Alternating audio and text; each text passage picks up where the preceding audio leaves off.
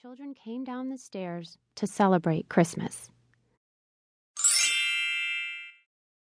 The little angel heard a thump upstairs and knew that little Molly had jumped out of her bed.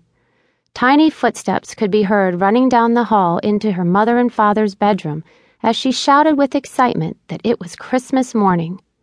After waking up, the children came downstairs and took turns opening presents and playing with their games and toys.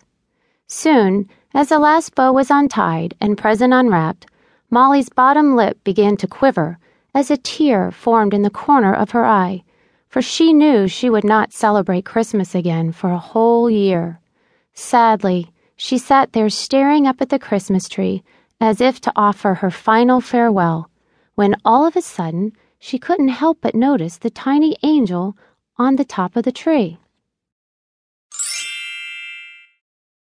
Did the angel just smile at her? Molly was sure the angel looked deep into her eyes and smiled. Walking up to the tree, Molly called for her dad to come and lift her up so she could take the angel from the tree and have a closer look. Softly cradling the angel, Molly knew that the angel understood exactly what she was thinking by its kind, gentle eyes and warm, comforting smile.